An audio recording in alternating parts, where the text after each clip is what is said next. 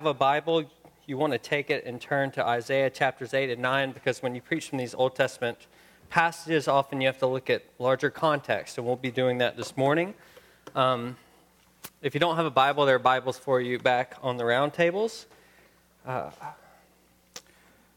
little over a week ago, our culture kicked off the holiday season with Black Friday.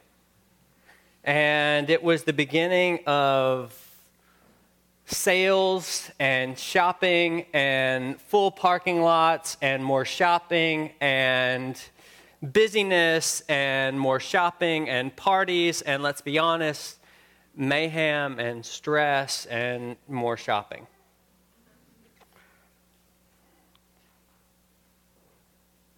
And it's today that the church, much of the church around the world, begins Advent. Advent. The word means coming or arrival, and it's not about the coming of long shopping lines or the coming of full parking lots. It's not about the coming of Santa Claus or sentimentality. It's about the once and future coming of Jesus Christ. And that means what Advent is primarily about is not shopping and frantic planning, but waiting and hoping. It's an ironic thing that, that it's precisely at this time. I mean, let's be honest, we don't like to wait, do we? Have you noticed that the holiday creep keeps getting closer and closer to summer every year? You know, at first it was Black Friday. We couldn't, give that day up. It had to start right after Thanksgiving. Then it started happening, in the night. People are rushing Walmart at 12 a.m. But now, if you have an Amazon Prime membership, you can get Black Friday deals the whole week before. Starbucks starts their Christmas holiday drinks and cups November 1st. I mean, I'm waiting for the day when in July I go have my, eggnog latte. Because it's going to keep wrapping back around. We don't like to wait. We like things our way and right away. And my daughter, she's picked up on this. The other day she said, can I have you have my Christmas present bought yet, Mommy? She goes, well, can I see it? I was like, no, you can't see it. And she said, well, I'm not going to play with it. I just want to see it. We don't like to wait. And this morning, I'm working on my sermon, and my daughter comes up. Yes, I'm working on my sermon in the morning. That I'm preaching it. That happens every Sunday. I don't want you under any illusions that I have it all figured out. And she comes up to me, and it was very sweet. It's awesome. It's my birthday. And so she comes up, and she's next to me, and she's like, yeah, it's a special day. And she goes, yeah. She goes, it's Christmas, right? No, it's not Christmas, Neve. Oh, I wish it were Christmas. She gets it. And it's all of us. We don't like to wait. We like things our way and right away. And it's amazing that it is just at this time when the holiday craze keeps pressing itself upon us more and more and more and more that points up this fact that we like things our way, right away, and we have no patience and we cannot wait. It's just in that time that the church celebrates this season, which is all about waiting and hoping and delayed gratification. See, we need this season. Fleming Rutledge, who just wrote a book on this topic, said, of all the seasons of the church year, Advent most closely mirrors the daily lives of Christians and of the church. asks the most important ethical questions, and presents the most accurate picture of the human condition. And above all, orients us to the future of the God who will come again. We need this season. We need this season to remind us that we are the waiting people of God. We need this season to remind us that we can't have everything our way right away. We need this season to orient us to our place in history, and that is stretched taut between the first coming of Jesus Christ and the second coming of Jesus Christ. And we live in that tension, and we cannot do away with it. We need this season to remind us that our ultimate satisfaction and our deepest longings and the healing that we need so much and that only heaven can bring, it does not come by way of 2-day shipping. That we have to wait and hope and long. Long for a better world, another world, a world which only Jesus Christ can bring about. See, here's my thesis this morning. My thesis is that we have become so comfortable with the now that we've forgotten the not yet. And because we've become so comfortable with the now and we've forgotten the not yet, we have lost the fundamental cry of the church, which is, "O Lord Jesus, come quickly, Maranatha."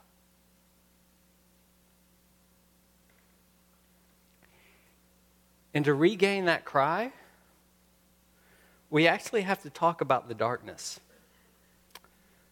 And I realize that that's not something that people want to do during this time when the holidays are encroaching and it's supposed to be the most wonderful time of the year. But I don't mind talking about the darkness. In fact, I think it's really important, not because I'm just gloomy or pessimistic, but because it's against the darkness that the light shines brighter.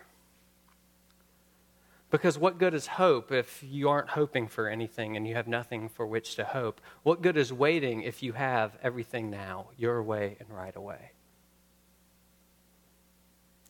And so we begin in this passage in Isaiah with the people in the dark, because Advent starts in the dark. So let me pray for us. God, we are your waiting and wandering people. We ask that you would use this time to stir up in us a hope for all your promises to come true, for Jesus to come again.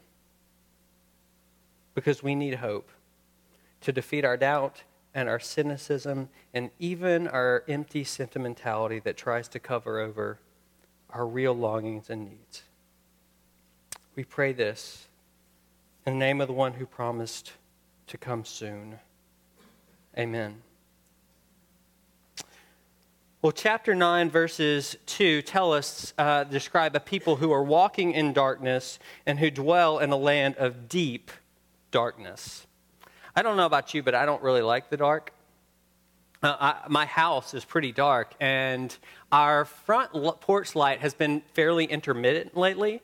And so when I come home at night, it's often just totally dark.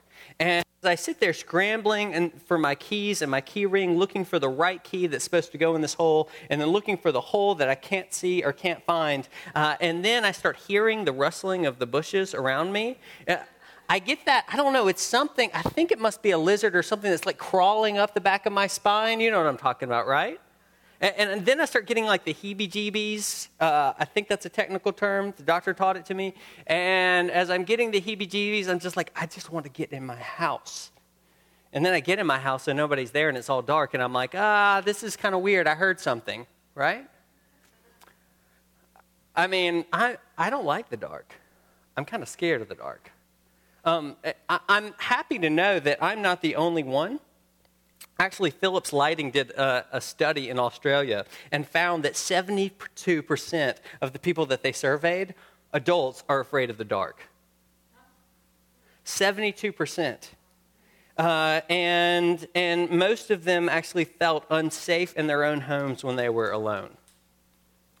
So maybe I should move to Australia because those are my people. So obviously you are not giving me empathy right now. While I'm doing this, you're all like, what are you talking about? Nobody's giving me the nodding. I understand, Kyle. No one, right? So I'm moving to Australia. See ya. Isaiah begins with the people who are dwelling in deep darkness. To understand it, you have to understand a bit of the historical background. At this point in time, the kingdom of Israel is divided. There is the southern kingdom and the northern kingdom. The southern kingdom is where the Davidic throne is. That is where God's promises are said to be, are going to be fulfilled. But there are lots of foreign enemies and things are bad right now. Isaiah is a prophet to the southern kingdom, but over in the northern kingdom, they're making some alliances, and these alliances are to protect them from some outside enemies that are coming. And Ahaz, the king of Judah in the southern kingdom, he wants to join these alliances because he's a little scared about the Assyrians that are approaching. But Isaiah, this prophet, comes to him and he says, look, do not make an alliance. Do not make an alliance with these foreign people. Do not make an alliance with the northern kingdom, but trust God. Trust that God will take care of the kingdom because he has made promises about this Davidic throne. So don't make any of these alliances. But Isaiah doesn't listen. He goes and he makes these alliances, and then chapter 7 tells us all that will come about as a result of this. He says that the land of Judah will be completely occupied, chapter 7, 18 and 19. That the people of Judah will be stripped and humiliated, verse 20. That they will be absolutely impoverished, verse 21. And in verses 23 through 25, it says that their land will be dried up, will be barren, will be desolate. What Isaiah is describing is a coming victory by the Assyrians that is total and complete. Complete victory on the side of the Assyrians, complete loss on the side of the southern kingdom of Judah. And it's these people, this darkness, that Isaiah is speaking into. And we know this darkness, don't we? We know this darkness. It was just about 3 weeks ago, some 57 miles south of here, that an ex-Marine walked into a line dancing bar and opened fire. It was college night, and lots of college students were there. 12 people were killed, 21 people were injured. It's deep darkness. And everybody's searching for a motive, and no one can figure out the motive. Everybody's asking why, and no one can figure out why. Deep darkness. Only 3 days before that in Florida, Tallahassee, someone for misogynistic motivations walked into a yoga class, killed 2 women, injured 5 more before taking their own life. Just this week, I read yet another story about how in the entertainment industry, someone who was very high up was silencing people through money and through promotions because of the abuse that this person had done to women. Deep darkness. And that's at the same time and in the same week when one player is released from a team because of domestic violence a couple times over and picked up by another team, and no one bats an eye. And at the same time, another player is released, but they're only released after a video is shown of them kicking a woman in a hallway. And that is released only after it comes to light, after we learn that the NFL was totally turning a blind eye to this. Deep darkness. And this darkness, it's not just in mass shootings, and it's not just in systemic abuse in the entertainment and sports and other industries. It's also in our families and our family histories, and it's in our own personal lives. We know this darkness. Now, I realize that this is not what you were expecting to hear, probably, and wanted to hear during the most wonderful time of the year. But I think it's what you need to hear, because the most wonderful time of the year is when all this stuff is going on. And we can't escape the darkness. It's all around us. If we're those who pray, this is what occupies our prayers. If we're those who don't pray, it's because the darkness has grown so deep that we have stopped, because we've grown cynical and hopeless. And the older we get, the more we experience this darkness and the more we realize it's in the world. I had no idea when I was 20 the darkness that I do now. And now I have an expectation that it'll just grow deeper the older I get. And the older we get, we also realize that we can't fix it. That we can't do anything to fix it. That's why the poet Wendell Berry, in one of his poems, said, "It's hard to have hope. It is harder as you grow old."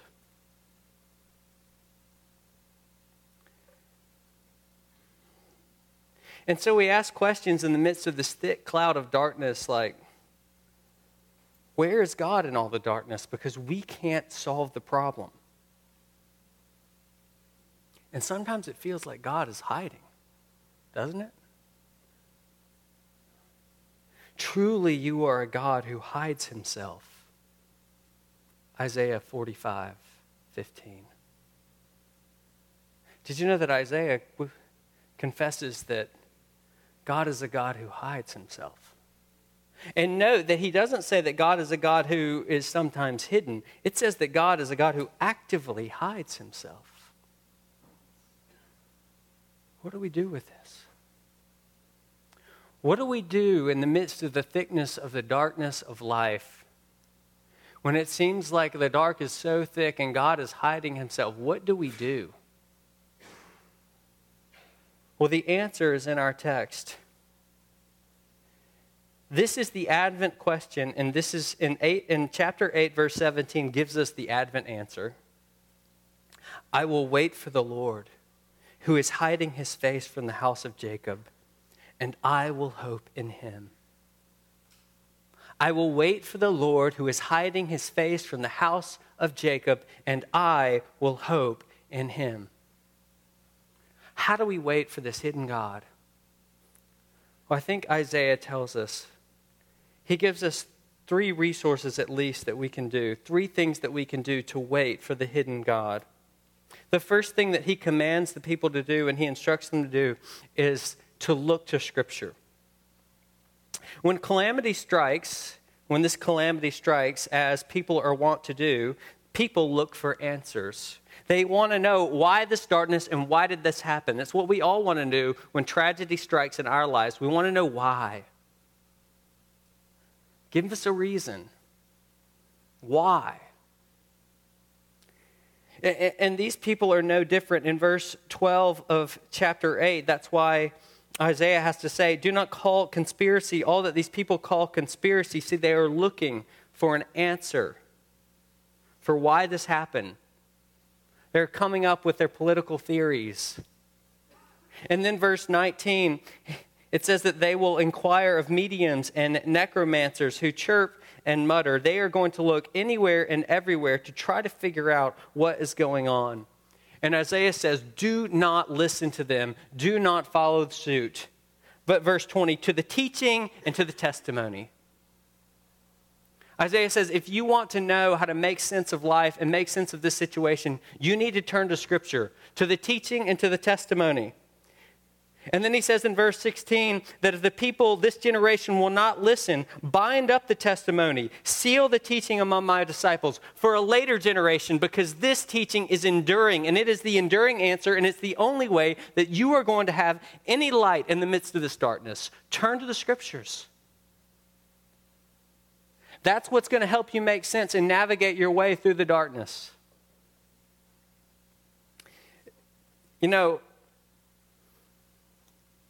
the New Testament was first, a critical edition of the Greek New Testament was first put together by a Dutch scholar named Erasmus. And Erasmus, he in the preface to that critical edition, he wrote this about the words in the New Testament. He said, these words, quote, render Jesus so fully present that you would see less if you gazed upon him with your very eyes. Now that is a bold claim. Erasmus is saying that if Jesus were standing here today in front of us, guess what? That would not be clear. That would be less clear than the Bible that you have in front of you. Now that's a bold claim, but you know what? Someone else makes that claim a long time before Erasmus. The Apostle Peter. When he's writing to the churches, he says in the letter of 2 Peter, we were eyewitnesses of Jesus' majesty. And then he goes on to describe what that was. How we ourselves heard this very voice born from heaven, for we were with him on the holy mountain. Peter's saying, I have been up to the Mount of Transfiguration, and I have seen Jesus in all of his glory. And there was Moses and there was Elisha there, and it was amazing. And then he goes on to say this in verse 19 of chapter 1, and we have the prophetic word more fully confirmed. Peter's saying, I've been up to the Mount of Transfiguration, and I've seen Jesus in all his glory, and you have something better. The prophetic word confirmed. Which he goes on to say you would do well to pay attention to as a lamp shining in a dark place until the day dawns and the morning star rises in your hearts. As a lamp shining in a dark place. Are you in a dark place this morning? Turn to the Scriptures, to the teaching and to the testimony. Turn to the Scriptures, and turn particularly to those Scriptures that remind you of the promise of his coming and the hope of his return. Turn to passages like was read earlier in 2 Peter 3. But do not overlook this one fact, beloved, that with the Lord 1 day is as 1,000 years, and 1,000 years as 1 day. The Lord is not slow to fulfill his promise, as some count slowness, but is patient towards you, not wishing that any should perish, but that all should reach repentance. But the day of the Lord will come like a thief. And then the heavens will pass away with a roar, and the heavenly bodies will be burned up and exposed, and the earth and the works that are done on it will be exposed. And since all these things are thus to be dissolved, what sort of people ought you to be in lives of holiness and godliness? And this is the posture, waiting for and hastening the coming day of God.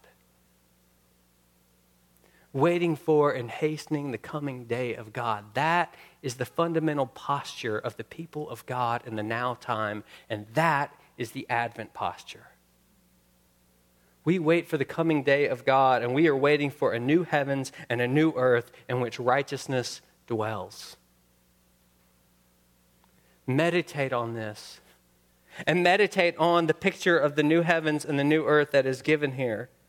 In Revelation 21 and 22, Behold, the dwelling place of God is with humanity, and he will dwell with them, and they will be his people, and God himself will be with them as their God. He will wipe away every tear from their eyes, and death shall be no more. Neither shall there be mourning, nor crying, nor pain anymore, for the former things have passed away.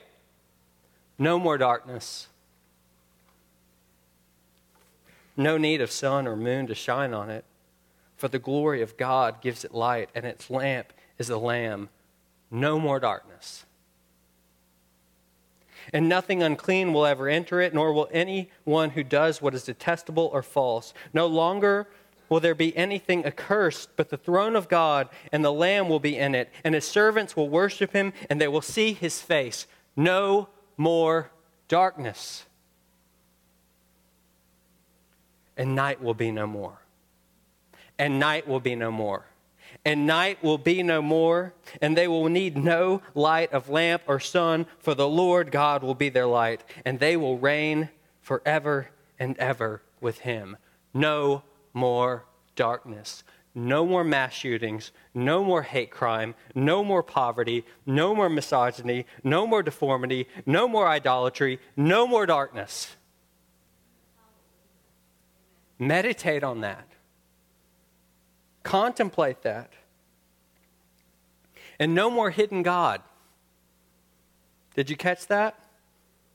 You will see his face. You will see his face. These words are trustworthy and true, John tells us. Meditate on these words. Look to the scriptures. That's the first thing Isaiah tells us.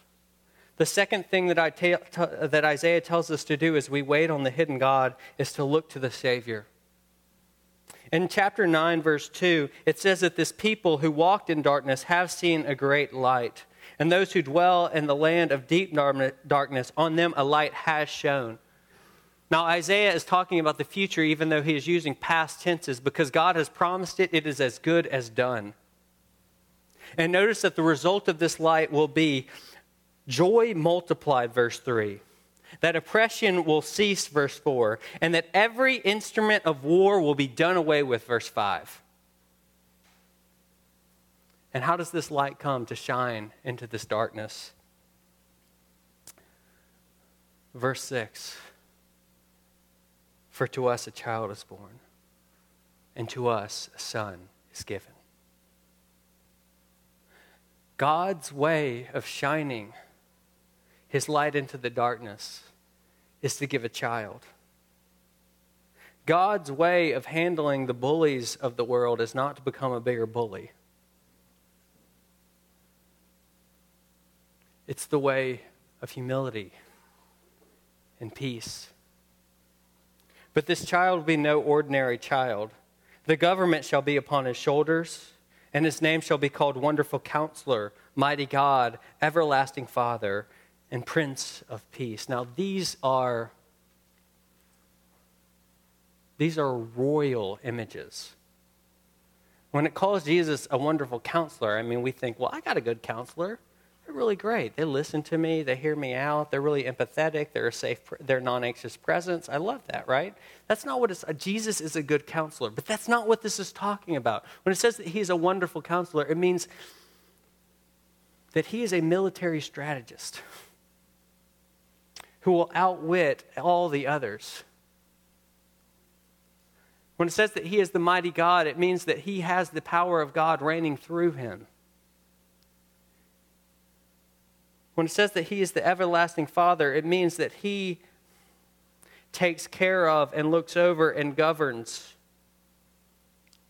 with tender, loving care the citizens of his kingdom. But he does not, his kingdom is not like the kingdoms of this world. He doesn't use their strategies. He is the Prince of Peace. He doesn't match violence with violence. He's the one who actually takes on the darkness and enters into the darkness, and he is slayed by the oppressors that he might liberate those who are oppressed by their oppressive tendencies. This is the light that shines. And notice the depth of this light. Notice how deep it goes. In verses 1 and 2, we hear about Zebulun and Naphtali and the land of Galilee. Now, those might not mean anything to you, but a little bit of a geography lesson, because that's always interesting in a sermon. These are the lands to the north of Israel. And that means that when outside invaders came in, guess who got hit first? Zebulun, Naphtali, the land of Galilee. And that means that even if invaders didn't get all the way into Judah, even into the capital, these folks still got hit over and over and over again. They got pummeled one after another, one time after another. They were always getting rocked by the outside invaders. And notice, this is where the light is coming first.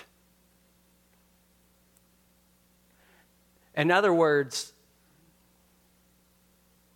what Isaiah is saying is where sin abounds, grace abounds all the more. And it's in the very places where sin abounds that grace abounds all the more.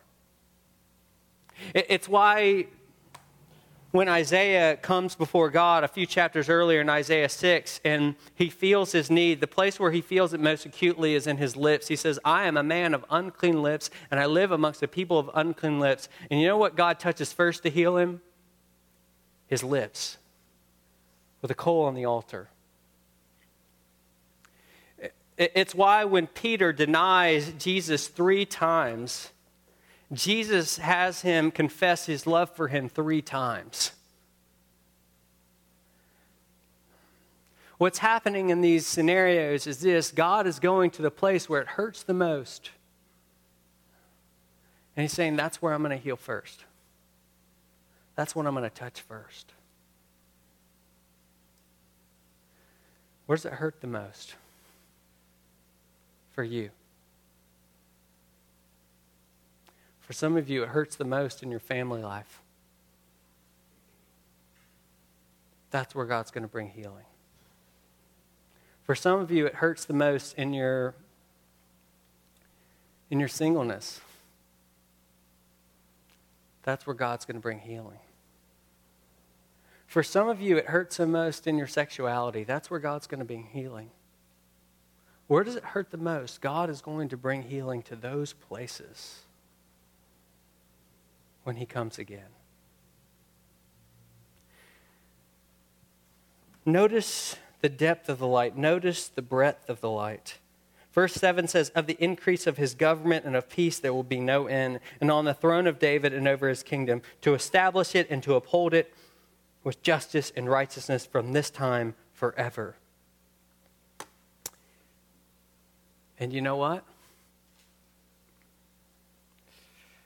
That means that there will be no more darkness.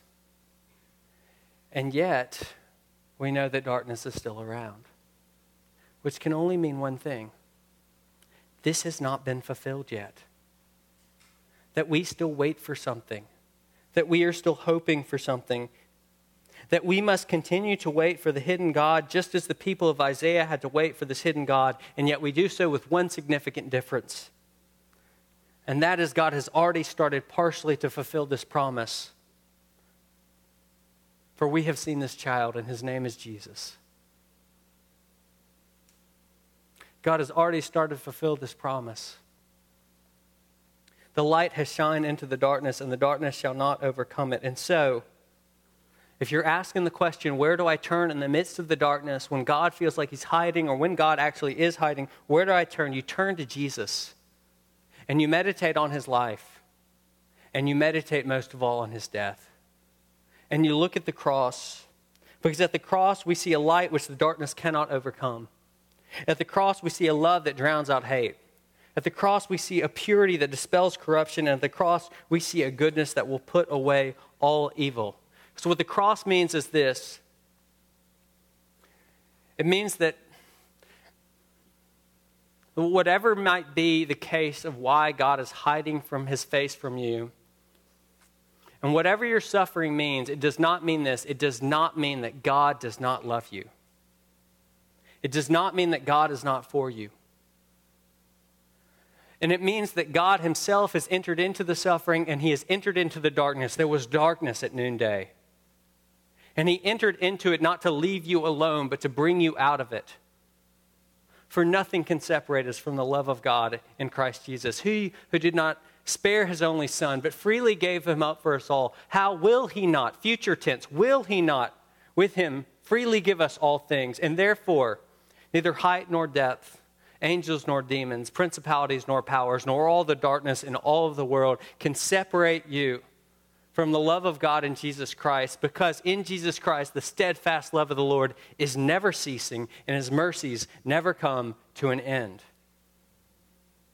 This light comes with breadth, and we must continue to look at it. So where do you go? You look to Scripture, you look to the Savior, but finally, you look to surrender. You know, one question that's been pressing throughout these chapters is this: will the people trust in the Lord, or will they trust their own human ingenuity? That's what Ahaz was faced with. Will you trust in the Lord to defend his kingdom and his king and his throne and fulfill his promises, or will you trust in human ingenuity? And Ahaz trusted in human ingenuity. And we see it again. Look in chapter 9, verses 9 and 10.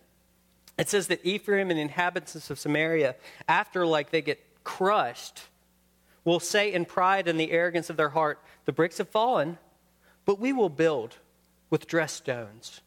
The sycamores have been cut down, but we will put cedars in their place. In other words, yes, we had a loss. Yes, it was big, but we can get to work, and we can put things back together. We can solve this thing. We can fix this thing. We can figure this out. And that is an easy temptation to do when God seems hidden and the darkness is all around, is we just start scrambling to do whatever we can to put the thing back together. But what often happens is the Cobra effect. You know the Cobra effect?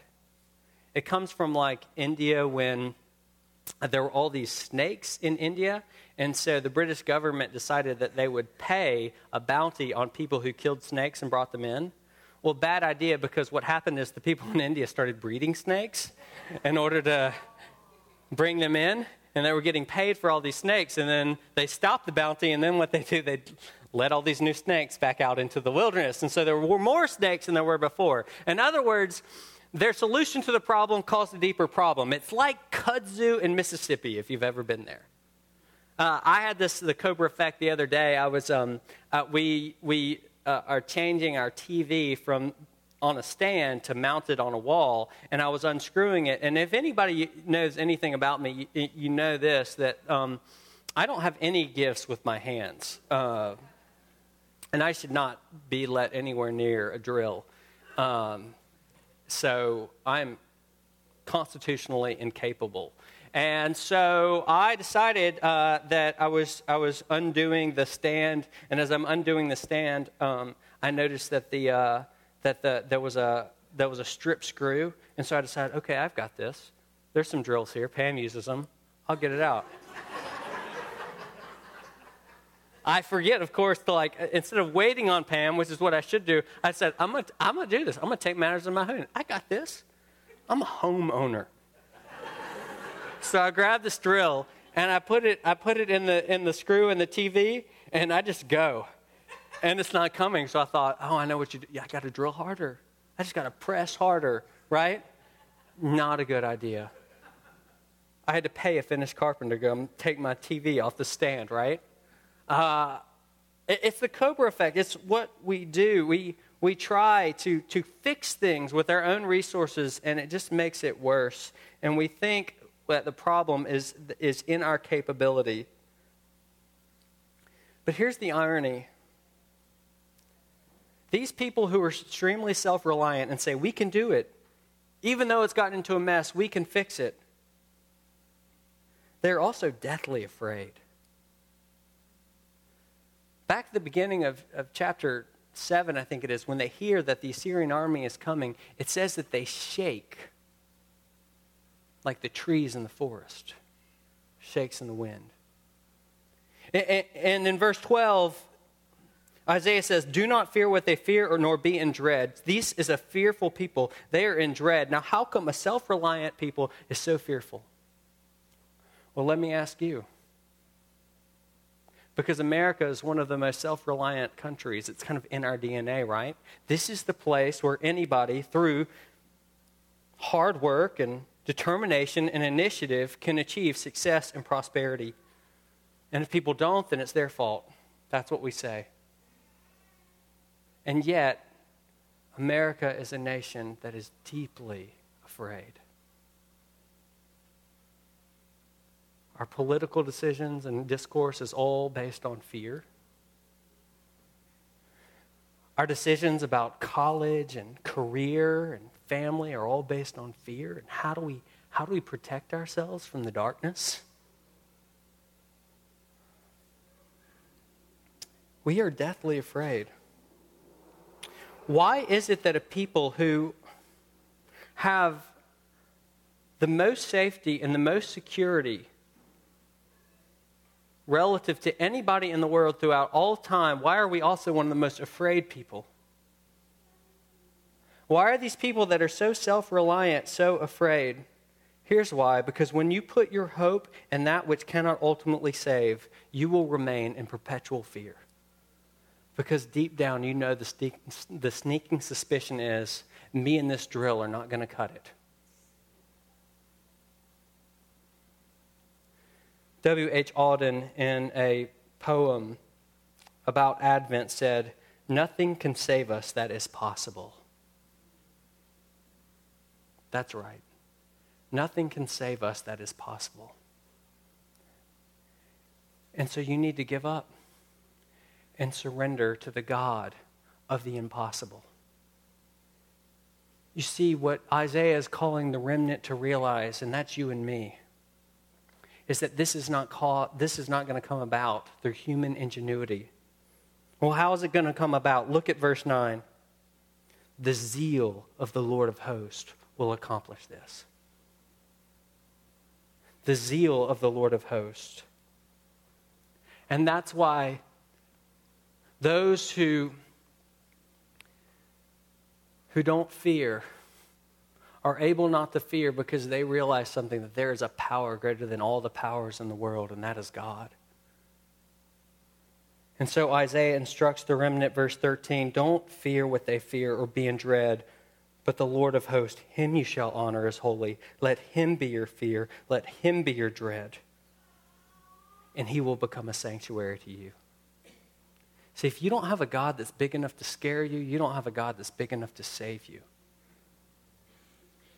If you don't have a God that actually brings about a holy reverence and awe, and you realize that it's a fearful thing to fall into the hands of the living God, if you don't have that God, then you do not have a God who can get you out of this mess.